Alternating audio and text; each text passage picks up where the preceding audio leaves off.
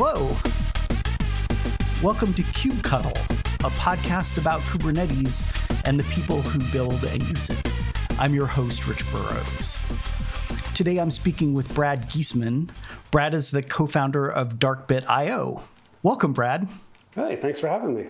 Yeah, you bet. I'm really happy to talk with you. I don't think we've ever spoken one-on-one before, but I know you from the Twitters, and I've seen some of your talks, and you're a very interesting person. Oh, thank you.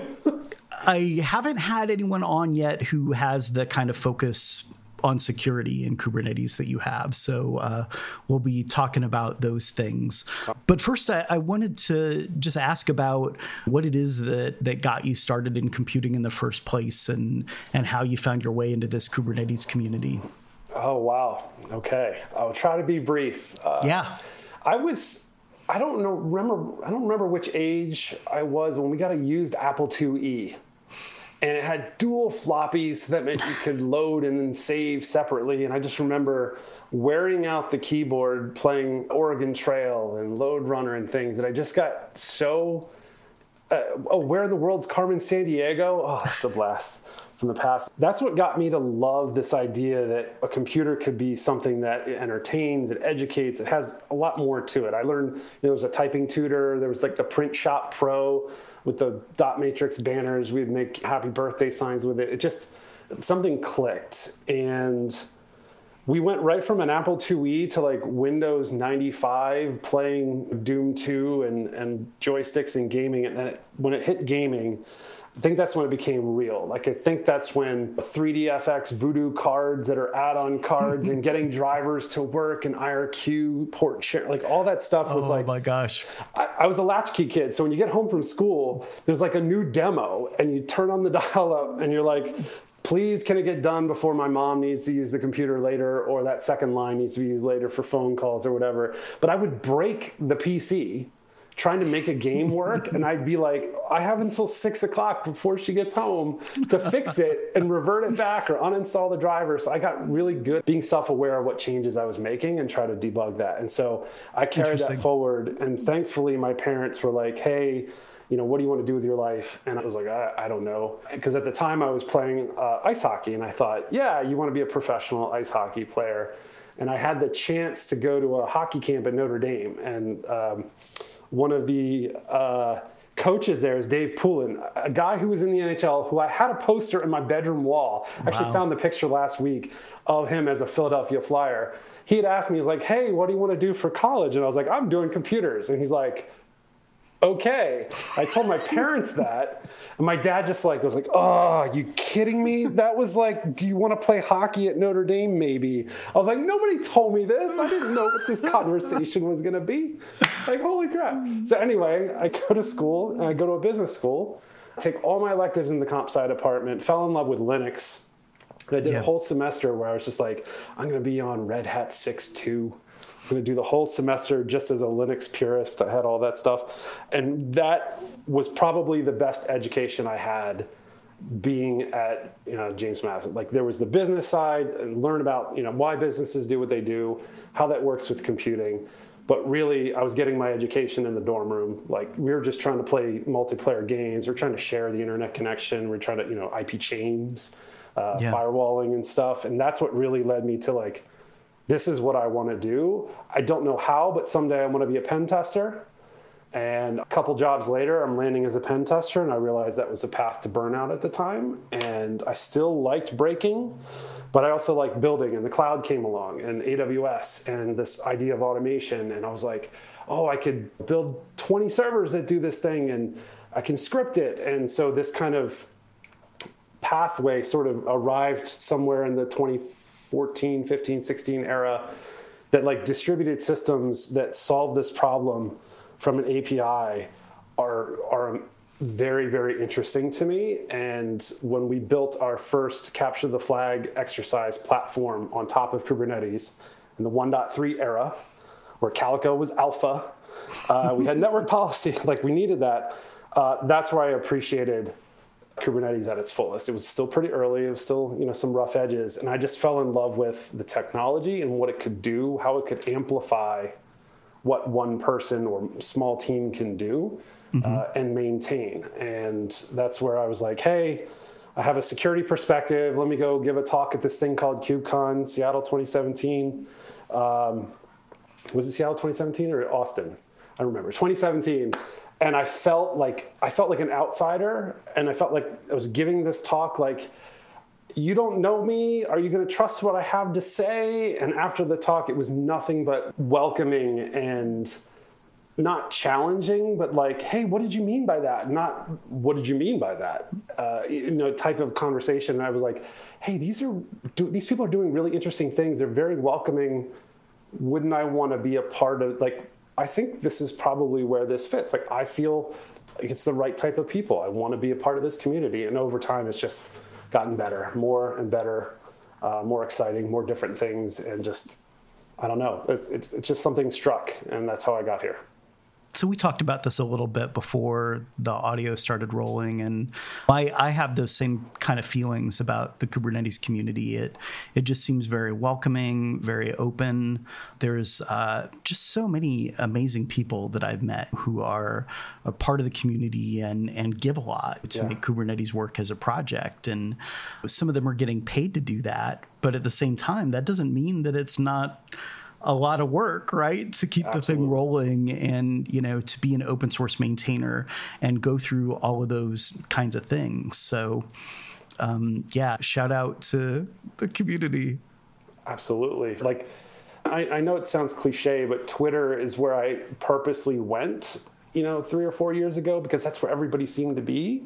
But I've gotten more back from that than I could have anticipated. I was just trying to keep up to date with what's being said and what's being done and how people are feeling about and responding to things that are happening in the community. And it's just sort of gone from there. It's just, I feel like I'm Twitter buddies with way more people than I ever thought I would be. I just, can't wait to meet them in person someday, because it's just such a positive experience overall. Yeah, no, I'm looking forward to meeting you. We haven't done that, I don't think yet. When? So someday soon, hopefully. I can't wait. There's been a lot of talk in the past about whether Kubernetes is secure by default. And I think that most folks that I know come down on one side of that. I don't think there's really a lot of controversy, but it seems that there's been a lot more effort, maybe over the last year or two, to get it more to that point. It seemed like things used to be super wide open, and that it's something that people are working on and thinking about a lot.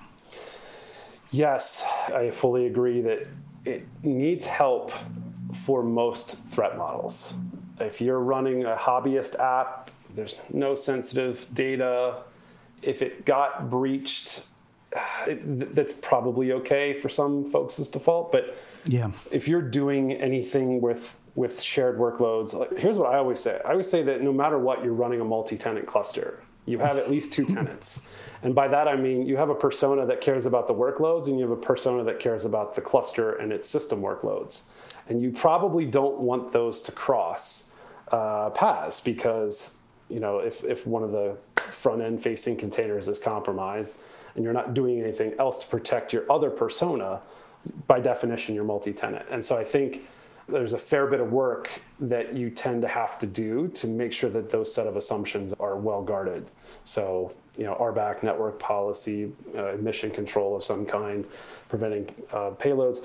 But also, I think what tends to happen is that advice works for smaller setups. Like, it's reasonable to understand when it's just 2 namespaces and a couple pods here and a couple pods there. Sure. Where I think the challenge is when it becomes a multi-tenant cluster or soft multi-tenant cluster, where it's 5 teams of similar trust level in the same org, and you have things like ingress that are shared, or you have keys or certificates that are shared. That's where it gets really tricky. And I think that's where, when folks say, oh, it's insecure by default, they're saying it's insecure by default for my version of what I want as far as isolation. And I think you have to use the tools that are there, and sometimes add some other tools that are purpose-built for this to make those boundaries be what they need to be for your use case. What are some of those other tools? things that are like admission control, sometimes pod security policy isn't enough, right? If you need more than that, you want to do things on all the resources, or if you want to validate, images and things. Network policy is tricky. There's a lot of changes coming in terms of how that's expressed, and a lot of solutions that are trying to tackle this. Some that are third party, some that are built in. But I think network policy is probably one of the most underutilized capabilities that I've seen to protect lateral movement. But that's because it's just incredibly difficult for most people to reason about and or operate at a larger scale. There's a lot of tools that are helping that. I don't have any off the top of my head, but I've seen a lot of research in terms of how to manage hundreds of microservices by labels and have sets of assumptions based on that and auto-generate network policy. And I think that's where those capabilities have to get to for that to be what some people would consider as by default or very close to default. If I just install this thing, then I get those set of assumptions and how that protects it the way that I think out of the box. Right. And of course, everybody's use cases are different. And like you said, you have to weigh the value of what it is that you're protecting, right? It doesn't necessarily make sense to put tons of time and energy into locking something down if it's a fun game you put on the internet and there's no PII or anything like that. Yeah, there's to do all the things, like if we were to say turn on every widget, every knob, every button, every log, it gets expensive pretty quickly if you have a fair amount of traffic. If you're saying audit log, every action that's going through the API server, every firewall log, every VPC flow log, every trace at full resolution, not sampled, we're talking about just gobs of data. And so to do it right, you have to be willing to accept some of those trade-offs to get that visibility and the cost that goes with it. Yeah. You've worked a lot with cloud operations. What kinds of things do you think that people should be thinking about in terms of cloud security posture?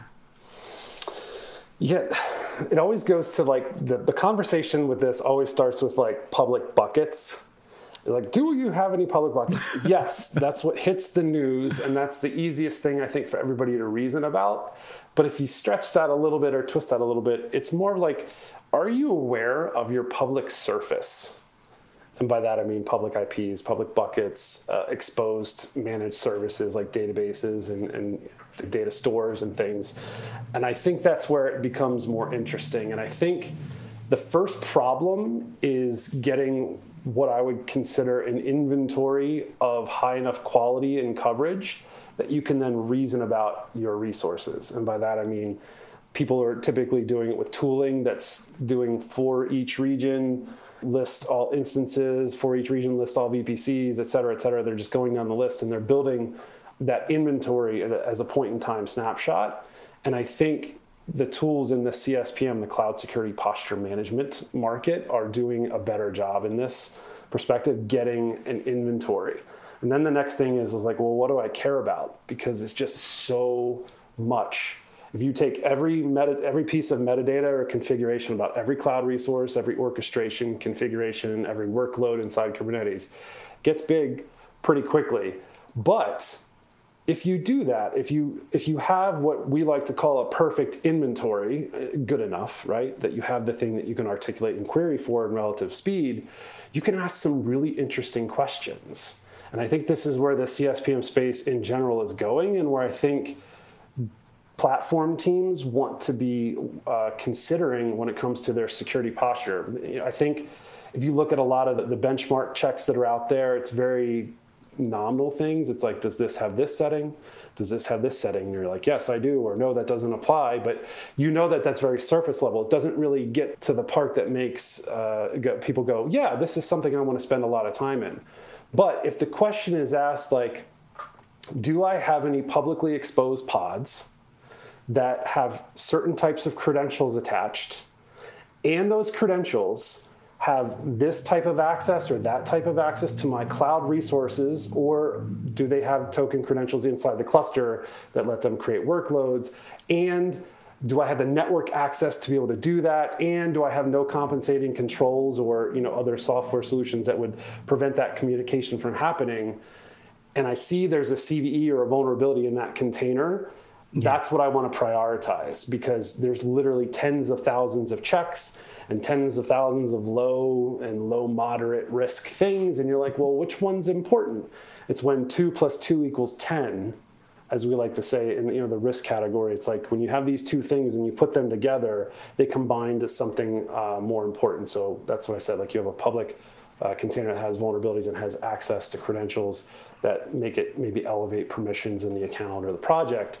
That's something you want to go after. So I think you can only do that, though, if you have a solid inventory that you can query from that and that understands those relationships, because the relationships are key. That's where you can branch across resources and ask questions that correlate those things. And that's where I think prioritization power happens, where you can say, these are the top 10 things I need to care about. And there's a very, very good story of why, not just some tool said this was a high. Some tool said, like, these 5 conditions are true. Therefore, This is a direct privilege escalation. You probably want to go take that asterisk out of the RBAC or out of the IAM policy. You gave a really fascinating talk with Ian Coldwater about advanced persistence threats. And I'm almost positive that it was in this talk, but there was a Q&A after it. Somebody mentioned that most of the attacks that you showed off in the talk, that you had to be admin. You had to have admin privileges to do them. And your response was basically, oh, it's easy to get admin. And I was kind of in shock. And I don't know that I slept really well that night. So...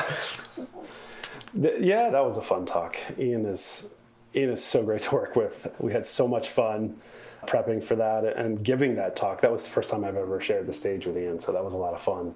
The question, I think Ian and I chatted about it after. We're like, they acted like, I don't want to put this person out, but their assumption was that it was very difficult to get cluster admin. So therefore, all of these attacks that you're doing are kind of, it's really hard to get there anyway. And our view from the breaker's perspective is, like, depending on the cluster, there might be 2, 3, or 4 ways to get there. And some of them aren't that difficult. Host path, poorly set up RBAC, Tiller, Helm v2, still running. Operators that have exposed services that let you change the deployment's image to whatever you want it to. Like, there tends to be that. And then there's, like I said, the bigger the cluster, the greater chance that there's an RBAC permission issue that causes a loophole in the escalation path. So maybe it's 2 or 3 commands. But that was, like, we're looking at it like, let's assume that you're cluster admin for the sake of, because there's multiple paths to get there that are very common in a lot of clusters. But also, I think we wanted to talk about the insider threat. Like, a developer is almost always 1 or 2 commands away from cluster admin unless a lot of things are done correctly. So even if it's just, oh, well, we trust these folks, you need to be able to see what they're doing and make sure that you could capture if they did what they said they did. And that's why we were saying the insider threat was also a part of the advanced persistence threats. Sure. Yeah, I think you always have to keep that in mind. We want to trust people, but you also want to audit them. Yeah, and I think the goal for that talk was just to have fun. Like, just be creative and being sneaky and, bringing in the honk. It just to sort of push the envelope of assumptions a bit. Like, It seems kind of silly that you would run another API server right next to the current one, but here's why you might do that. Would you really do that? Probably not, but it draws out tactics and techniques or workarounds or getting past other features that people are assuming is completing that checkbox it's always getting all the audit logs. Well, what if I just hit another API server? Oh, right? Like, that's the whole point, is just drawing attention to the potential for sidestepping. Yeah, I worked at an ISP in the 90s and saw a lot of boxes that got rooted back then. And it was a very, very common procedure to want to avoid logging or tamper with it or do something to obscure the fact that you've accessed a host. Absolutely. I think it's important to remember those roots of, if you can take a little bit of time and cover your tracks, eventually the attackers will get that capability inside Kubernetes, and they'll be able to make that very difficult for someone going after the fact to see what happened. So one of the big advances recently related to security is the CKS certification. So now there's a security specific certification that you can take. And I was excited to hear this because it seems like educating people about how to think about security in terms of Kubernetes is really important. And I wondered if you have thoughts about the CKS. I don't know if you've taken it yourself or if you know people who have. Yeah, I have not taken it myself. I was a part of the exam creation, so I'm. Oh, okay. I didn't know that. I'm not able to, therefore, be certified in it, but I have credit for being part of the exam creation process. By the way, that process is done by a very smart, very kind group of people, and the folks that participated in the CKS creation, just top notch, trying to do their very best and make an exam that I think reflects the challenges that we face securing clusters. So I'm pretty proud of that output. I got to see the end result, sort of in the alpha stage, but they were really great about giving the exam creators codes to be able to give out to folks that were looking to sit for the CKS. So I tweeted one day, and within like 3 minutes, all the codes were gone. And I was like, I wish I had more to give. I'm sorry, but a few of those folks have taken it and have passed. And I think understanding that the CKS comes after the CKA, the Certified Kubernetes Administrator, you already have to know quite a bit. And then when you take the CKS, it's just a different lens on a lot of those same things. It's covering all the bases that you think. It requires hands-on. I feel pretty confident that if somebody passes the CKS, they definitely know a lot about a lot. And a lot of the core things that are very, like, it was broken down by component and trying to get the coverage, and that's how they started with the process. And from there, it was up to us to help make those challenges that fit into that framework. And I thought they did a very nice job with that. So I'm pretty excited to see that grow and folks take that and prove to external entities, companies that, hey, I know what I'm talking about when it comes to the security aspects of Kubernetes. Yeah, that's fantastic. What I saw looked very hands-on, and I was happy to see that. Yep. It's no slouch. My experience working in infrastructure was that things were rapidly becoming more and more complex, and it was getting difficult to keep up. It's actually one of the reasons that I got out of SRE was because I just had this crushing imposter syndrome about the fact that there was a new infrastructure tool every 5 minutes and I wasn't an expert in all of them, I'm assuming that security people go through that same pain. Everyone does. If you're thinking about being like in cloud, take a cloud native security practitioner. And hopefully you get to be on the earlier side of the conversations, but you're probably not. You're probably learning about things that are already in place and in production and go, oh, I didn't know we had that thing to secure. I look at it like the speed of innovation and development and cloud spend specifically, or infrastructure spend, from a team that's able to automate their patterns and just make infrastructure on demand and make changes so quickly. That presents a huge challenge, even if you don't change a tool. Just the fact that there's so much entropy and scaling and amount of new infrastructure every day, or this new dev environment, now it's gone. And that what that means to traditional security mental models of somebody who's like, I'm in charge of securing this infrastructure. They used to be able to say, here's my firewall, here's my DMZ, here's my second firewall. Things are structured this way. If you want to make a rule change, you got to talk to me or my firewall team. That's not happening anymore. Those layers have collapsed. So I would say it's even harder. And I see the amount of tooling to keep up with that is not keeping up in pace. I see a lot of security toil that's just sort of like, well, I have this tool and it's doing this thing and it's giving me this output that I have to triage every day. And every day it just gets 10 minutes, 15 minutes, 30 minutes, 40 minutes, and there's no cohesive structure for them to sort of go, hey, let's step back and realize what sort of things I'm doing on a daily basis, and can I go back early on and make some design decisions? Sorry, it's already been designed that way. It's just how it is. That's always going to be exposed publicly for the next 3 years until we sunset it.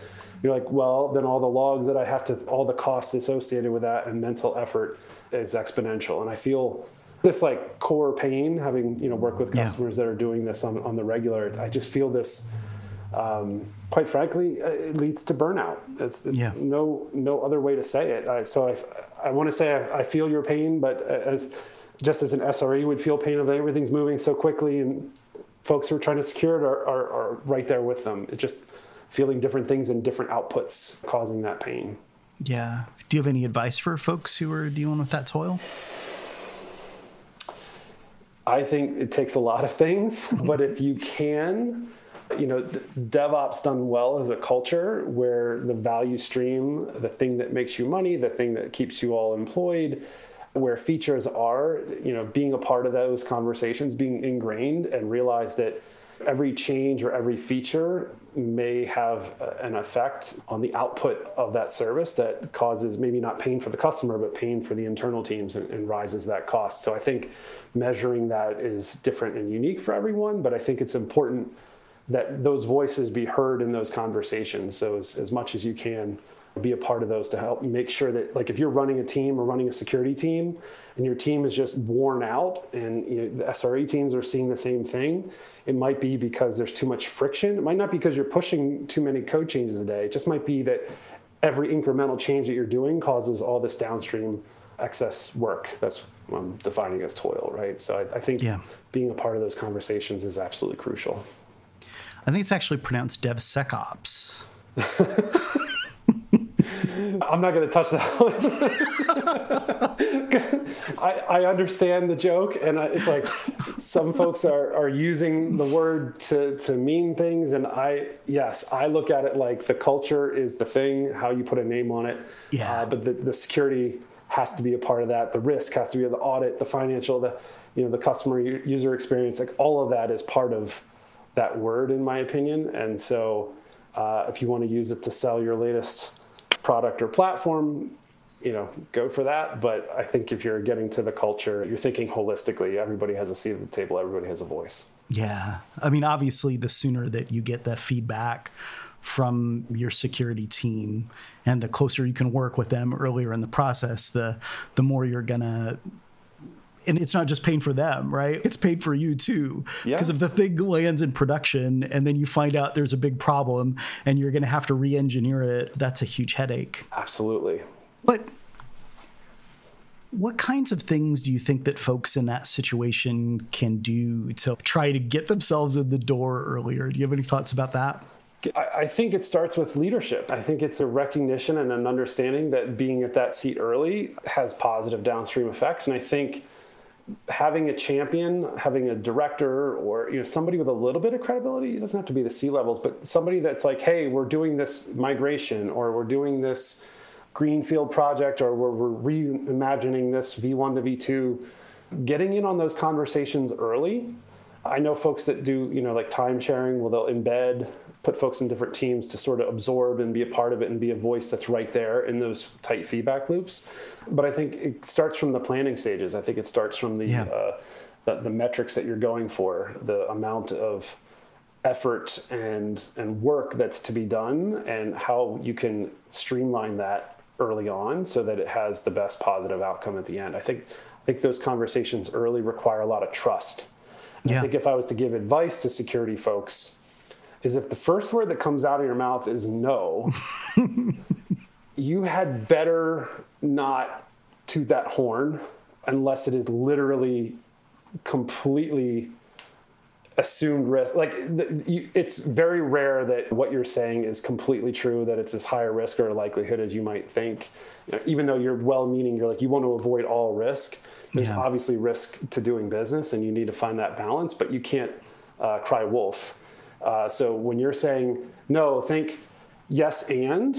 If you can get to yes and, you'll earn that trust. Like, okay, yes, we can do that as long as, or with the assumption that these following activities are happening in this stage of the process, then we won't have any surprises when it gets down to us. Or, you're using the best practices that we're setting out and that we're working with you with. And I think that sort of goes to security teams now more than ever have to embed in those daily flows to be able to speak the same language and see how they're shipping.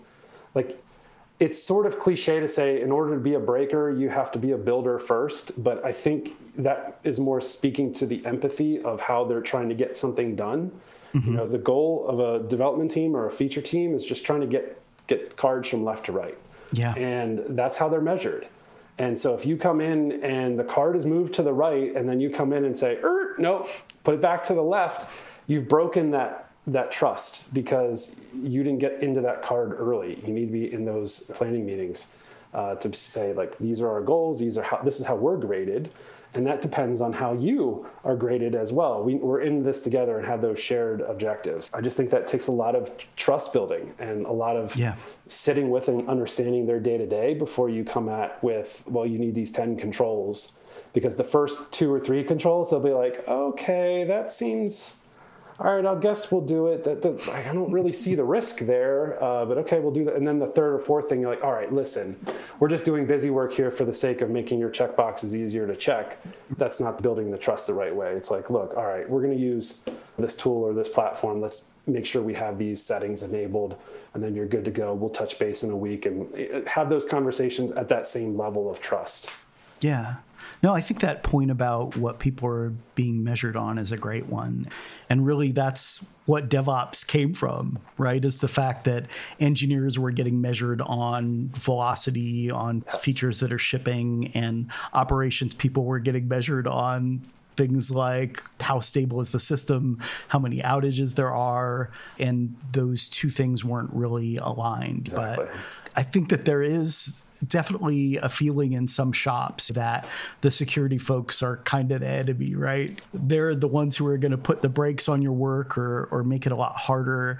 And we want to do what we can to avoid just having to deal with them if we can. Yeah.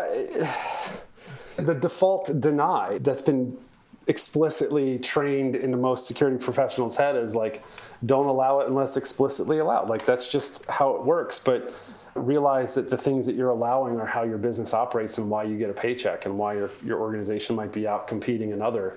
And so it's always a balance of that risk. And you have to be aware that there are give and take, although ultimately you might have to be very clear about your understanding of risk and make sure that you're communicating that effectively. If there's a disagreement, you're like, I don't agree with that exception or that allowance. Make sure that it's communicated so that it doesn't necessarily land on you. But you don't want to be the one that just says no and takes that risk on yourself of slowing the business down unless there's really good reason, unless you can prove it. And if you can, that will build the trust that you need for those next conversations. You just can't you got to pump the brakes. You can't lock the brakes. Yeah, it seems like a lot of times that impulse to say no also comes from the fact that that team is the one dealing with the auditors, right? And they know the things they're going to be asked. They know what the auditors, you can kind of see it coming, right? That thing that the auditors are going to dig at. Yeah, and that's a whole nother game in and of itself. But yes, like they're trying to optimize for their own ease of audit and balance, and that's a tricky dance as well. There's been a lot of discussion recently about security in the software supply chain since the SolarWinds compromise happened. What do you think that folks who are working on open source projects should be thinking about in terms of that ability for someone to get malicious code into their project? That's the $1 trillion question, isn't it? Because, I don't have $1 trillion, by the way. I know, but well, I'm probably not going to answer it correctly and win it anyway. No, it's security software supply chain is, I think folks like to oversimplify what it is to maybe fit their specific solution. Some say it's, is it signed or is it from a trusted developer? How do we measure that trust? I think it comes to the fact that there's a balance, again, that balance between velocity and standing on the shoulders of giants, right? And taking advantage, that's what it means by taking advantage of those open source projects and libraries that make you run faster. You're doing that in a trade-off of some level of trust. And in some cases, there's very wide-ranging amounts of trust in the projects that you're using for your applications. And I think when your organization takes a holistic approach, it is not just a single solution. I think it's a combination of understanding where you're getting software, how you measure its trust, how you continue to measure its trust, how you validate it over time, what things you're willing to accept in your organization, what things you're not.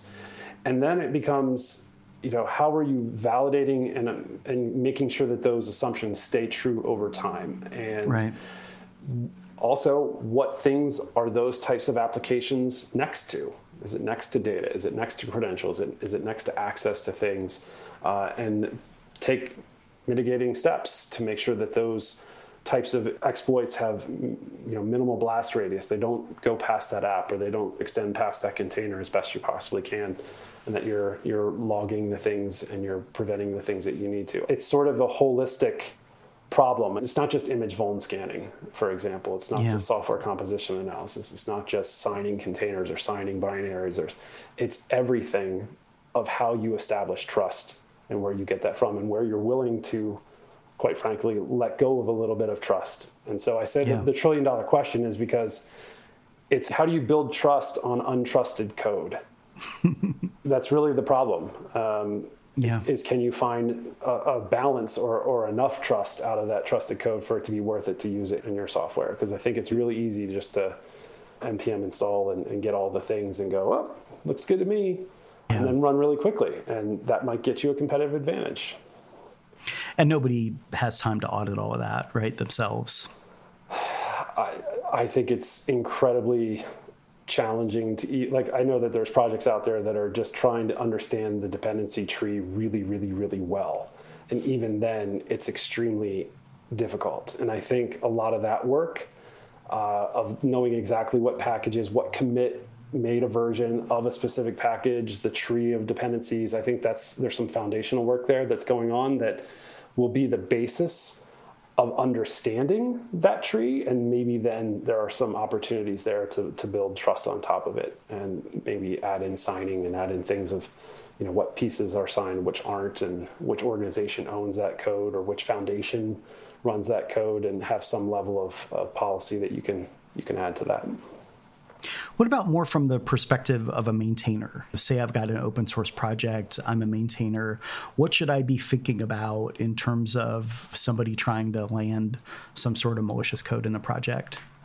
Yeah, so obviously, the committer or maintainer permissions to the repository should be extremely stringent in terms of making sure those folks. It's not just somebody that's been committing for a couple months and make them maintainer without a lot of inherent trust there, but 2FA, password strength, all that good stuff, like making sure that you have reviews, PRs checked. Make sure that also of late, make sure that your CI actions aren't triggering code execution from new commits.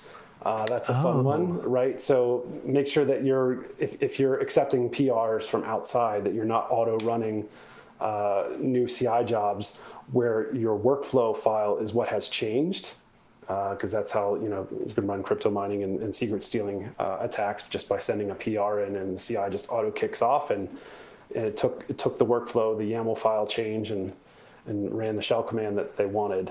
So I think having guards against your branches where you're actually running workloads or running builds is extremely important. And I think just the standard set of linting and those types of things can help find some things, but also just that solid PR review and acceptance criteria is really what tends to be the balance, I think, of protection and speed. Yeah. So we just had the situation come up with the Linux kernel maintainers recently, where folks from the University of Minnesota were doing a study. They're trying to land code into the kernel itself that had vulnerabilities in it. People were very, very upset about this, and I think understandably. What's your take on that? Do you have feels about that? I do. I get what they're trying to do. That's the subject under test. I can't share with them, otherwise it changes the test. But I think a review board should be re-reviewing this as, is this a fair and ethical use of everybody's time? I think. Right. I think they're, especially from the replies from the maintainers, like they put in so much time, energy, and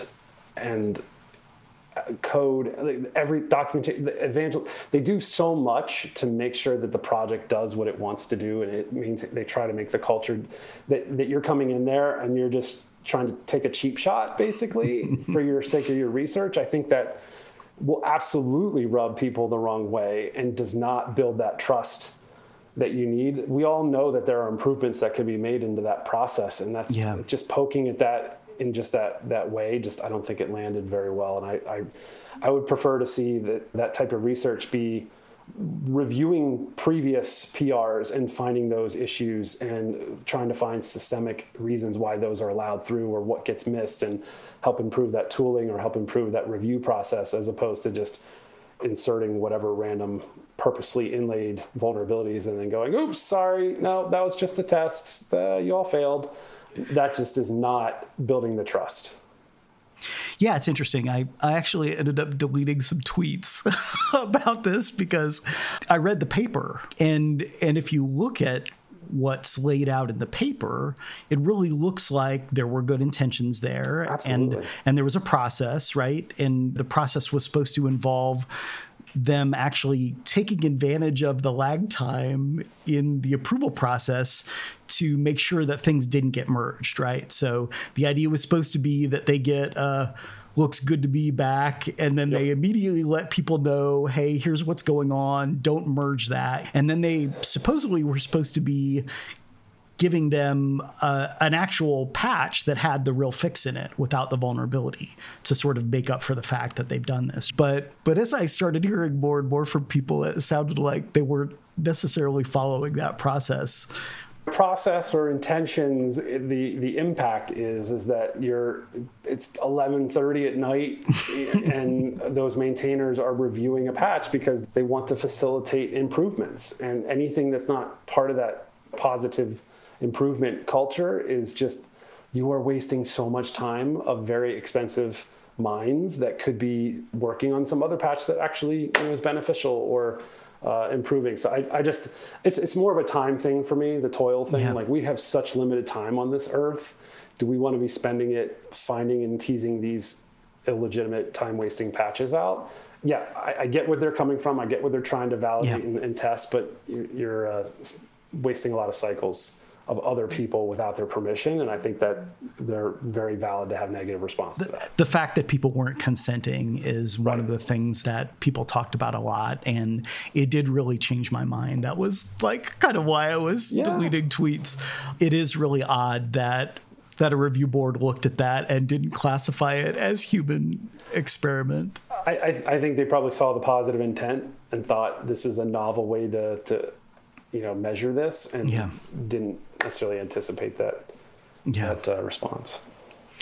So we had a couple of questions from listeners. Okay. So Waleed Ashari, who has thrown in some questions before. Thank you, Waleed. Appreciate you listening and giving us this feedback. Waleed asked, the Kubernetes and the CNCF ecosystem is getting richer and more extensive with many moving parts. It's hard to defend. What do you advise a new practitioner to think about when they're starting that journey? It's a lot different now to start than it was in the 1.3, 1.4 era when I started. It was relatively straightforward to reason about.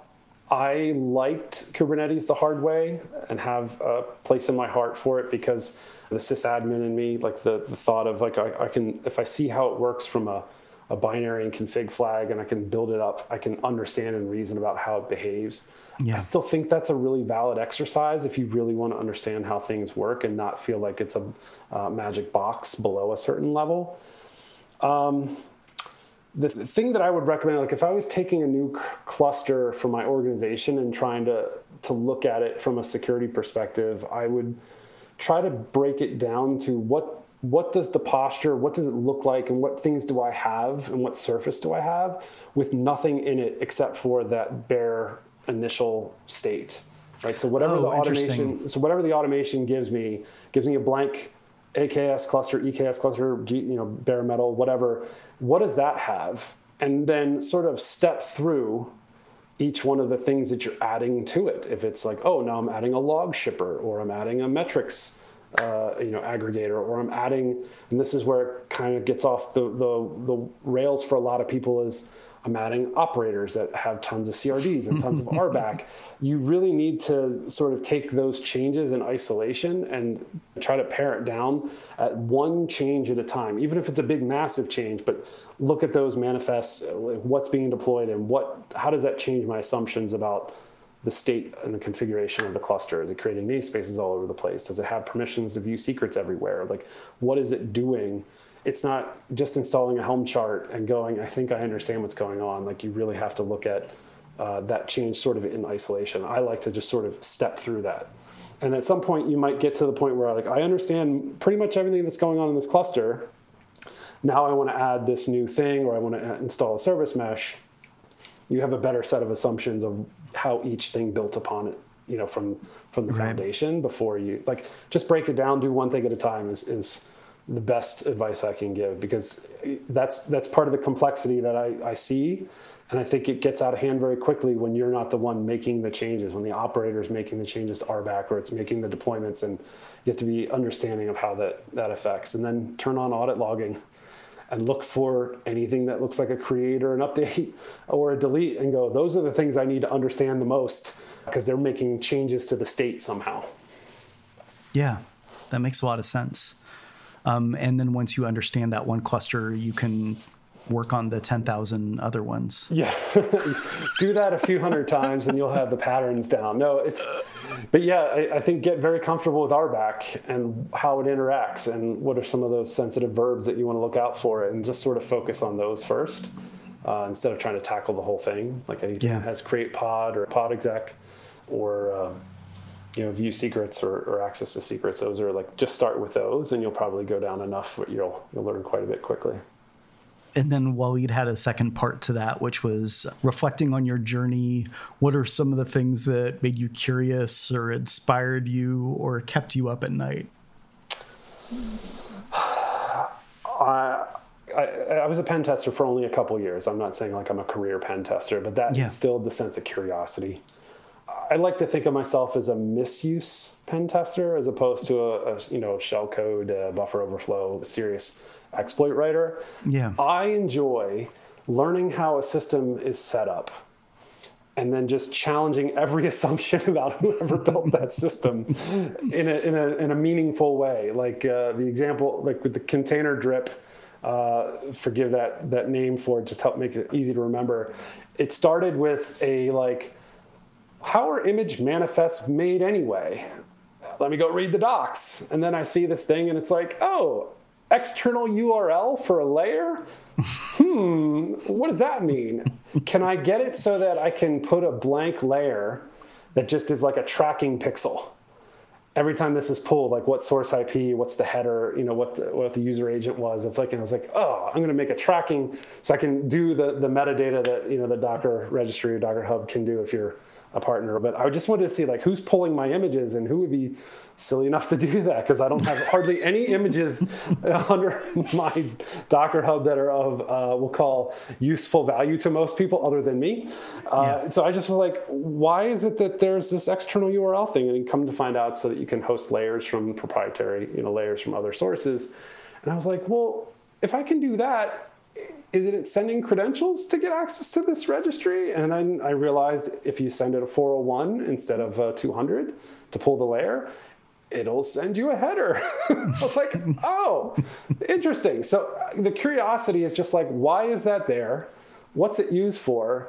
And clearly I can control that as the image owner. So I can make everybody's puller, whatever their runtime pulling the image, go somewhere else and fetch a URL from somewhere else. Yeah, I'm going to try that. So I like to think of it as like, what's the assumption, and can I control that input, and what can I put in that input? And just see where it goes from there. Just keep pulling on that tail until something interesting happens. And let's just say nothing interesting happens. You run into a block. It's like, well, it doesn't send credentials. So that was, that's the patch for Containerd. But until that point, I just was happy with the fact that it pulled a layer from somewhere. With some of my honking crew, they were like, what else can it do? And I kept going. They were goading me into going after it. And that's where we had a lot of the fun ideas. And then having a crew that helps you understands you can bounce ideas off that'll do that. So Ian Duffy and Rory, shout out.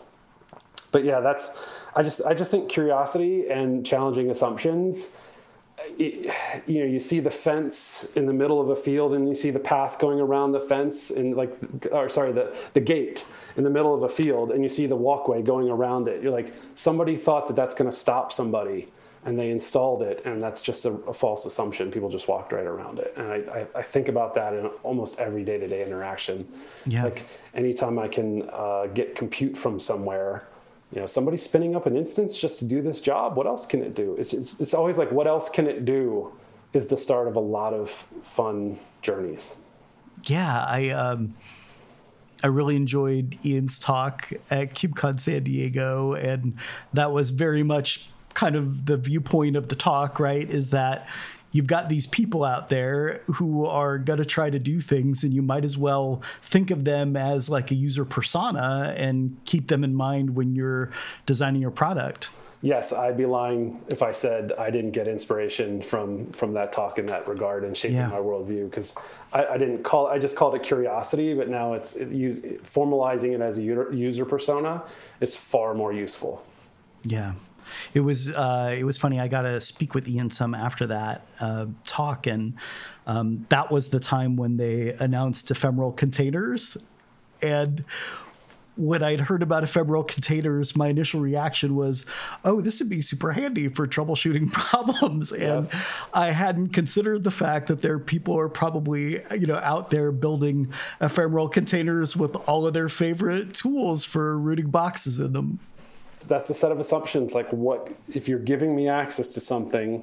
Just think, how could somebody misuse that access? And I don't know that you have to be a security expert to just ask yourself that question, because you're probably the one that's writing it, and you have your set of assumptions. And if you just had a partner or a buddy on your team, and you go, how would you misuse this? I bet because they would be close enough but not too close, they would have a pretty good assumption that they could, challenge what you were thinking and help make your approach better.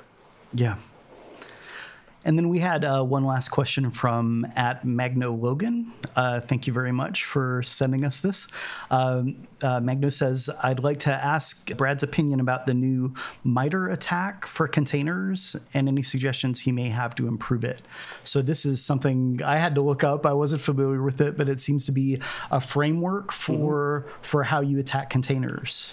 Yeah, I was asked, thankfully, to review a lot of the work that was already done. I had some suggestions to send in that feedback, so I was happy to do that. I think MITRE as an attack framework has a lot more history, we'll say, in the traditional Windows Active Directory world. It has a lot more community and tooling that's built up around it, and we're starting to see that hit cloud and container security as well. So it's really good to see a formalization of the tactics and techniques of what's going on. And like, if you think, is it going to cover everything?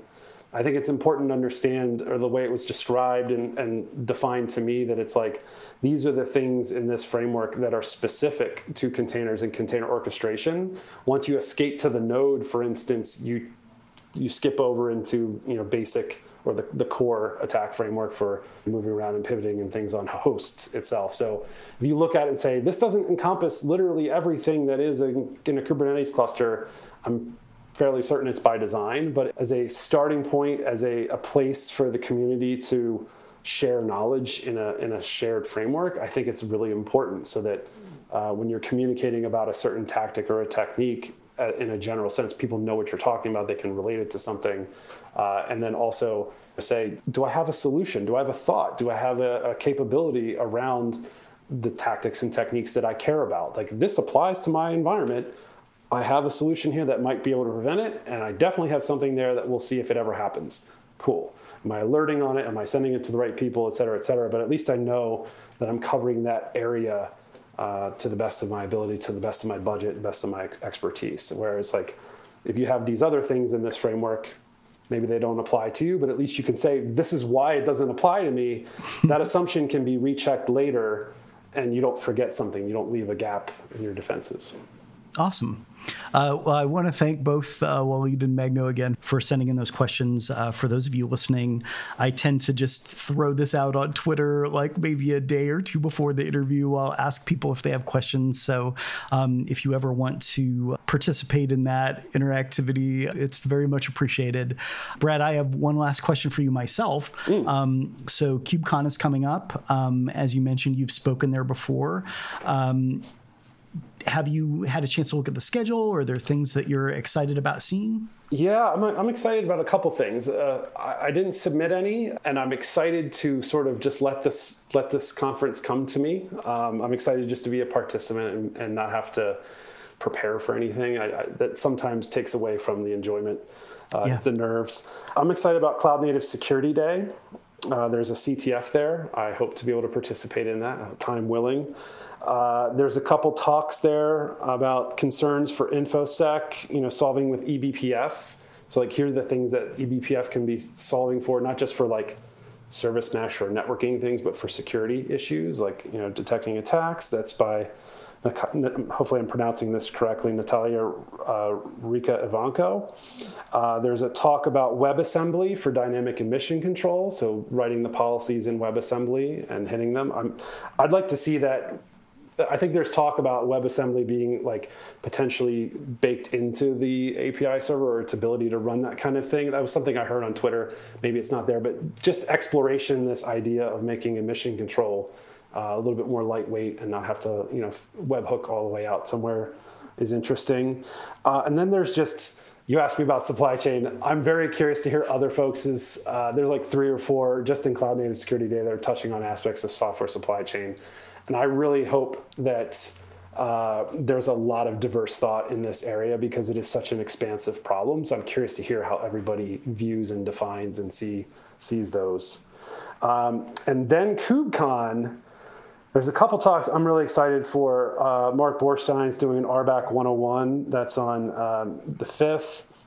Lorenzo Fontana is doing a hiding from attackers. I just love it when people try to find ways to bypass or hide in the shadows. It's like, that's where some creativity comes about, and I like watching those. And then Ellen Corbs and Tabby Sable are doing a Security 101, and I would love to keep pointing folks to those types of talks. The more those get put out there, the more accessible it is to get started, and their opinions on security I value in high regard. So I'd love to see how they present that to others. So I'm excited about that. And then there's some other things that Jed Salazar and Natalia Rika Ivanko, again, detecting a live attack. I really am curious to see how the tools have improved in terms of being able to detect actual malicious activity from innocuous activity, and how that has progressed and how people view that. Because I see not many public attacks going on in Kubernetes. There's not a lot of, beyond the Tesla dashboard from like way back in 2017, there's not too many that are very specific. And I just feel like that's coming, especially with the software supply chain aspect. We're sort of waiting or bracing a little bit. And I want to see how well we're doing in terms of being able to make it accessible to folks to be able to have the detection capability, to have even the prevention capability, so that if it does come, we're not hit so hard. I just want to see a lot more growth in that area, and I think some of these talks will shed some light on that. Well, wow, that's a fantastic list of talks. I mean, definitely some folks that I know about who are, like you mentioned with Ellen and Tabby, they're fantastic and love them. Super smart. And thanks so much for sharing that. So do you have anything that you want to plug? So there's a Twitch stream that's going to be happening during Cloud Native Security Day that's kind of talking about the CTF and things. I'll be a part of that. Oh, cool. And I think that's May 4th at 4 p.m. CEST. So that means 11 a.m. my time. And I'm excited for that. And I'll be on another panel on May 5th talking about some of the things from a couple folks, talking with some folks at Snyk and Datadog and another organization. So I really want to be really excited to be part of that panel. Awesome. That's fantastic. And you're on Twitter. Yes, at Brad Giesemann. I will link to that in the show notes. All right. That is all that I have for you, Brad. I want to thank you so much for coming on the podcast. It was super fun to talk with you, and like we said, I'm definitely looking forward to the day when we can hang out in person and say hello, swap some high fives, all of that. Absolutely. Cannot wait. Thanks so much for having me. KubeCuddle is created and hosted by me, Rich Burrows. If you enjoyed the podcast, please consider telling a friend. It helps a lot. Big thanks to Emily Griffin, who designed the logo. You can find her at davebrighton.com. And thanks to Montplaisir for our music. You can find more of his work at loyaltyfreakmusic.com. Thanks a lot for listening.